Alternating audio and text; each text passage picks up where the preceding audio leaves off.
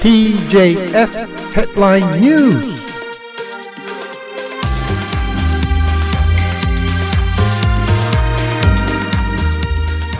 2月23日金曜日。はい、スタジオの時刻はですね8時7分を回ったところです。ニュースヘッドラインお願いいたします。まずニューヨークの市場を見てみましょう。このところにね、世界的にもうガーッと上がっておりましてね、皆さん期待していらっしゃるかな。ニューヨークの株式市場、今のところダウ工業株30種平均188ドル30セント上がって39,257ドル41セント、ナスダックも27.89 ポイント上がって16,069.35 ポイント、 SP500 も 21.01 ポイント上がって5,107.23 ポイントとなっています。円ドルは150円。いやー弱くなっちゃったな、円が。でも日本に行くのはいいですよね。飛行場でね換金したら、15万バッとくるね、150円42銭で今のところニューヨークは推移しています。昨日はね、ものすごく上がりましたよね。バンバンバンバン上がってね、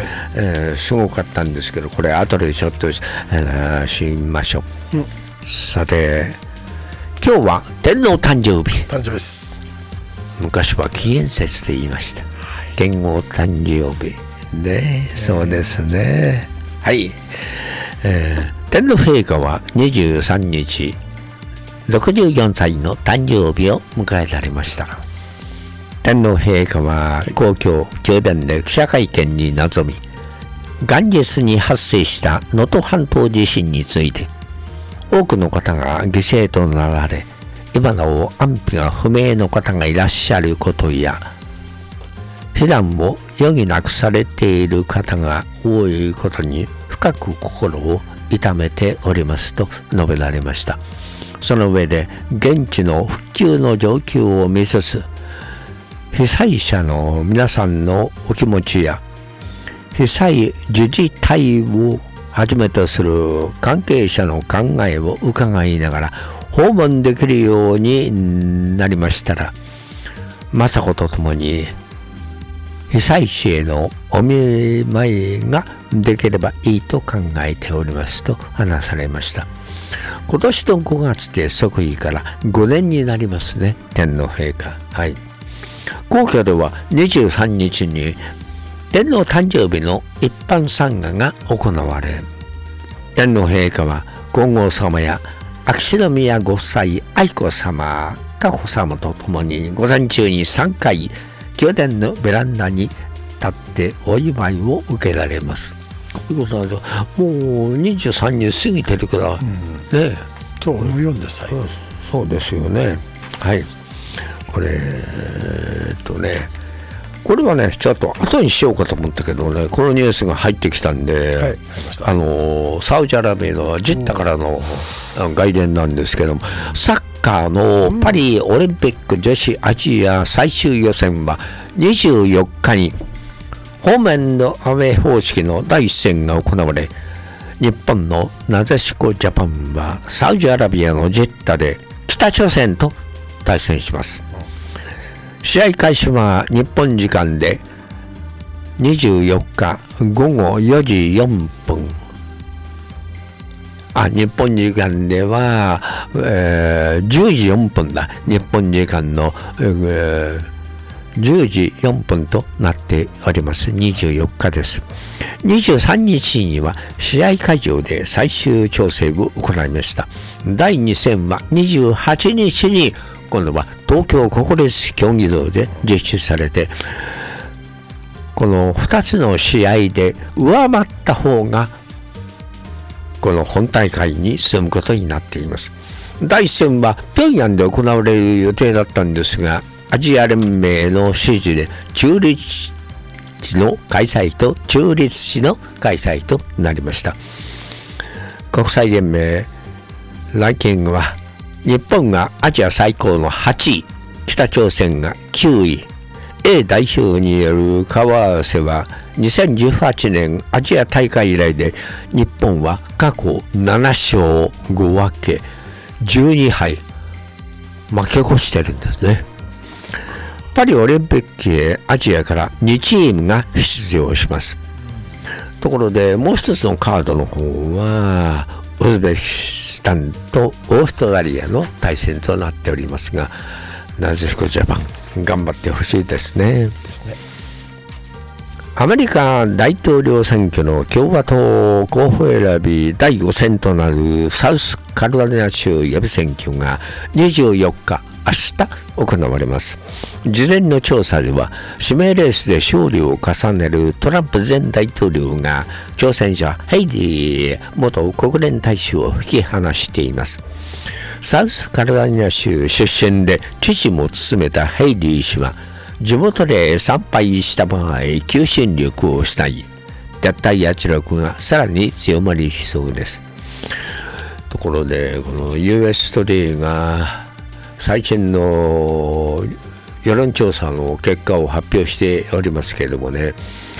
サウスカロライナ州のトランプ氏の支持率は 63%、ヘイリー氏が 35%。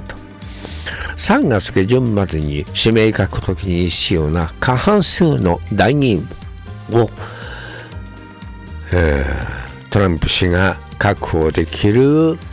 見込みというのが大方の見方となっています。ところで敗色濃厚なヘイリー氏と言われておるんですけども、勝利を期待できる指標はこのほかありません。しかし20日の演説ではサウスカロライナで負けても立候補を続けると宣言しています。アメリカのイエレン財務長官は28日、29日2日間にブラジル・サンパウロで開かれる G20 財務大臣中央銀行総裁会議に出席する予定です。イスラエルとハマスとの戦闘が続く中、人道状況の改善、経済問題への対応について各国と議論したい意向です。ロシアの侵攻を受けるウクライナへの支援の継続も再確認、サプライチェーンの混乱などを招かないように協議を模索する方針です。ただ G20 にはロシアが入っています。中東情勢をめぐっては各国の立場が違っております。これニューヨークのね、これはさっき言った市場なんですけども、昨日はね史上最高値を更新してますよね。39,069ドル、今朝方は39,257ドル41セント、34,000に近づくんじゃないかと盛んに言っておりますけど、日本でもねすごいですね。あれですよ、これは1989年生につけた市場の最高値っていうのが東京市場でも株式市場でも、達成しております。これ人工知能生成 AI 関連企業の成長見通しを追い風としたアメリカの株価が波及した形なんですけども、世界的に株価はアップとなっております。はい、また時間があるかな。少しありますね。ありますよね。これはね大きいと思うんですよ。バイデン大統領は昨日サンフランシスコで極死したロシアの反体制指導者アレクセイ・ナバリヌイ氏の妻ユリアさんと面談しました。バイデン氏は弔意を伝えるとともにプーチン政権に対する批判を続けた個人の活動を称えました。面会には娘のダリアさんも同席。バイデン大統領はナバリヌイ氏の勇気を称賛した上で、ロシアや世界各国で自由や民主主義、人権のために戦う人々を通じ遺産は受け継がれると強調。23日に大規模な対ロシア追加制裁を発表しております。これは後ので、ニュースに登場しますけどもね、はい、こんなところです。奥さんと娘さん、サンフランシスコにいらっしゃるんですね。はい、はい、こんなところです。はい、わかりました。時刻はですね、8時17分もあったところです。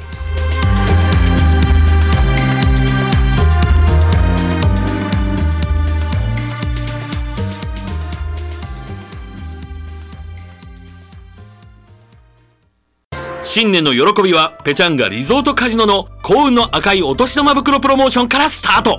クラブメンバーは2月の毎週木曜日お昼12時から夜10時までの間、プロモーションエリアをお尋ねください。最高$5000のイージープレイが当たるチャンス。最高の組み合わせで楽しもう。ペチャンガリゾートカジノ。詳しくは電話 877-711-2946 まで。新しい年ペチャンガリゾートカジノは皆様のご声援をお祈りいたします。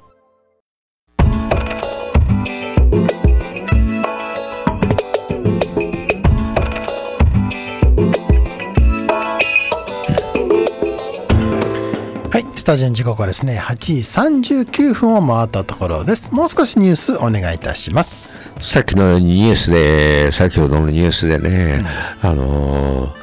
ナバリヌイさん、はい、ロシアのね、奥さんがサンフランシスコによって、ユリアさん、それから娘のダイヤさんにね、昨日お会いしたということなんですけれども、バイデン大統領、対ロシア追加制裁を発表すると、そういう意向も伝えておりましたけどもね、バイデン政権は23日、ロシアのウクライナ侵攻開始から24日で2年を迎えるのを前に、対ロシア追加制裁を発表しました。財務省当局者によりますと、500兆の500を超える個人団体を制裁の対象にして、侵攻開始後で最大規模の制裁を科し、ロシアの戦争遂行能力の弱体化を目指すことにしています。制裁は財務省のほか国務省などが実施、ロシアの企業に加え、侵攻に加担する他国の企業なども狙い撃ちをすることになっています。アメリカ国内の資産を凍結するほか、アメリカ金融機関からの締め出しを図ります。また、ロシアの反体制指導者、ナワリヌイ氏の極死に関連する制裁も発動。プーチン政権の責任を追及する姿勢を明確にします。ブリンケン国務長官は昨日訪問先のブラジルリオデジャネイロで開いた記者会見で、ナワリヌイ氏の極死について、プーチン政権下でのロシアの強さではなく弱さについて雄弁に物語っていると語りました。今朝方ね、チャットで書き込みもされておりますけれども、宇宙にダーッと打ち上げた、昨夜目に行ったということでね、でおりましたけどもね、はい、はい、アメリカ宇宙企業インテシティブ難しいんだよね、はい、インテレブマシンズ、無人の、月着陸船、東部時間で昨日の午後、月面着陸に成功しました。民間企業としては世界で初めて、アメリカとしても NASA による最後の有人着陸となった72年のアポロ17号以来の出来事となりました。今回は人類の月面再訪を目指す NASA のアルテミス計画の一環となっております。着陸船のノバ C が月の南極に近い地点に降り立ちました。ノバ C は今月の15日フロリダ州からアメリカの宇宙企業のスペース X のロケットで打ち上げられました。NASA の観測機器のほか、アメリカの著名な芸術家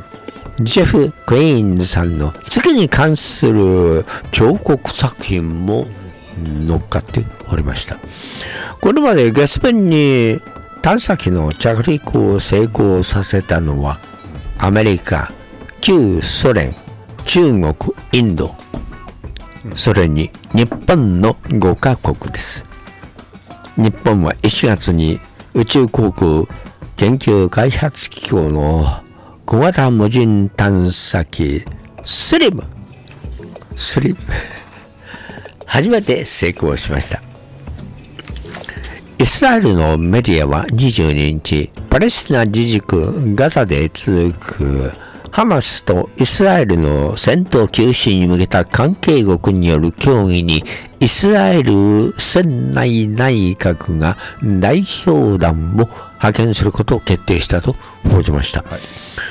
休止期間やハマスに拉致された人々とパレスチナ囚人の交換について詳細を詰めるものと見られています。パリで開かれるこの協議にはアメリカ、カタール、エジプトの情報機関のトップらが出席する見通しです。イスラエルのガラント国防大臣は22日、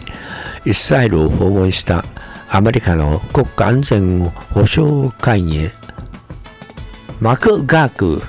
中東北アフリカ担当調整官と会談を行って人質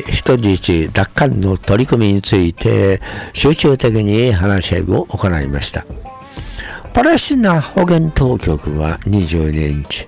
イスラエル軍に占領されたガザ南部ハンユニスのナセル病院について軍の部隊が一旦撤収したものの再び急襲したと発表しています。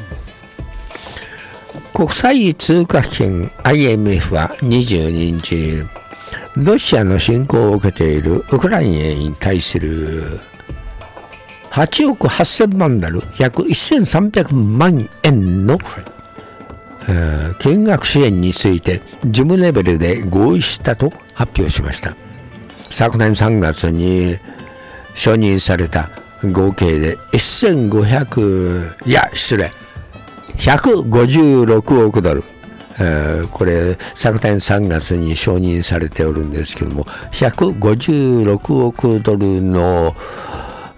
ウクライナに向けての融資枠の一環となっております。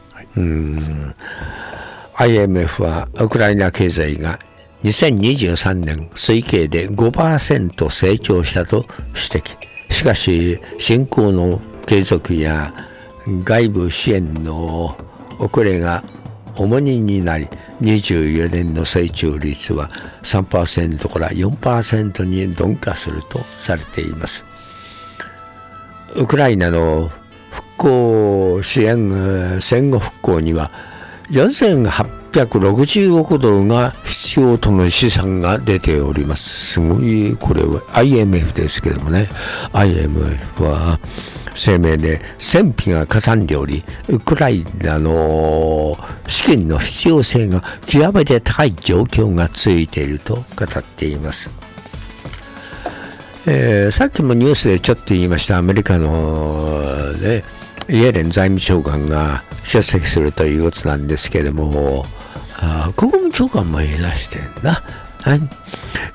G20 財務大臣中央銀行総裁会議が28日、29日2日間にブラジル・サンパウロで開かれます。コロナの歴史的なインフレ高騰は和らぎつつあり、世界経済は安定的な成長軌道へのソフトランディングの道にあるようです。ただ、長期化するウクライナ危機に加えて中東情勢の緊迫化、中国経済の低迷など不安定要因も山積み。ロシアへの対応で3カ国の意見が割れる中、困難回避への政策協調がどこまで進むか焦点となっています。期間中には G7 財務大臣中央銀行総裁会議も開く見通しです。会議には日本からは日銀の植田総裁が出席の予定です。鈴木財務大臣は政治資金問題などで遅れている24年度予算の2024年度予算案の国会審議への対応を優先して欠席の予定となっています。また時間があるかな。そうですね。ところでね、じゃあG20 主要国のまた地域の経済成長率はどうかというここに資料が出てきたんですけれどもね、世界全体ではね2023年昨年は 3.1% でした。世界全体で。今年はというと 3.1%。アメリカが昨年は 2.5%、今年は 2.1%、ユーロ圏が昨年は 0.5%、今年は 0.9%、イギリスは昨年が 0.5%、今年が 0.6%、インド、これ最高なんですけども、昨年は 6.7%、今年は 6.5%、ブラジルもすごいですね。昨年は 3.1%、今年は 1.7%、中国が昨年は 5.2%、今年は 4.8%、ロシアは昨年は 3%、経済成長率ね。それから今年は 2.6% となっております。ところでこれね、23年の数字が出ておるんですけども、まだ今の時点では推計の数字です。ところで日本なんですけども、昨年はね、低いんですよ。1.9%。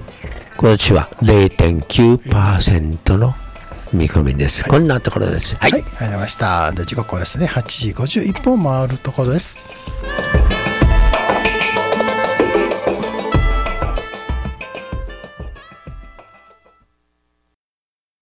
ペチャンガリゾートカジノでは新年辰年を祝い、2月の毎週金曜日、イージープレイやキャッシュが当たる総額$20万の大抽選会を開催。クラブメンバーなら当日スロットやテーブルゲームをプレイするだけで商品獲得のチャンス。最高の組み合わせで楽しもう。ペチャンガリゾートカジノ。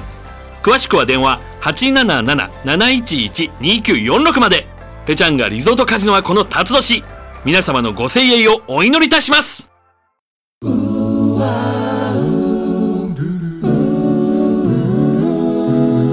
TJS Japanese Radio Station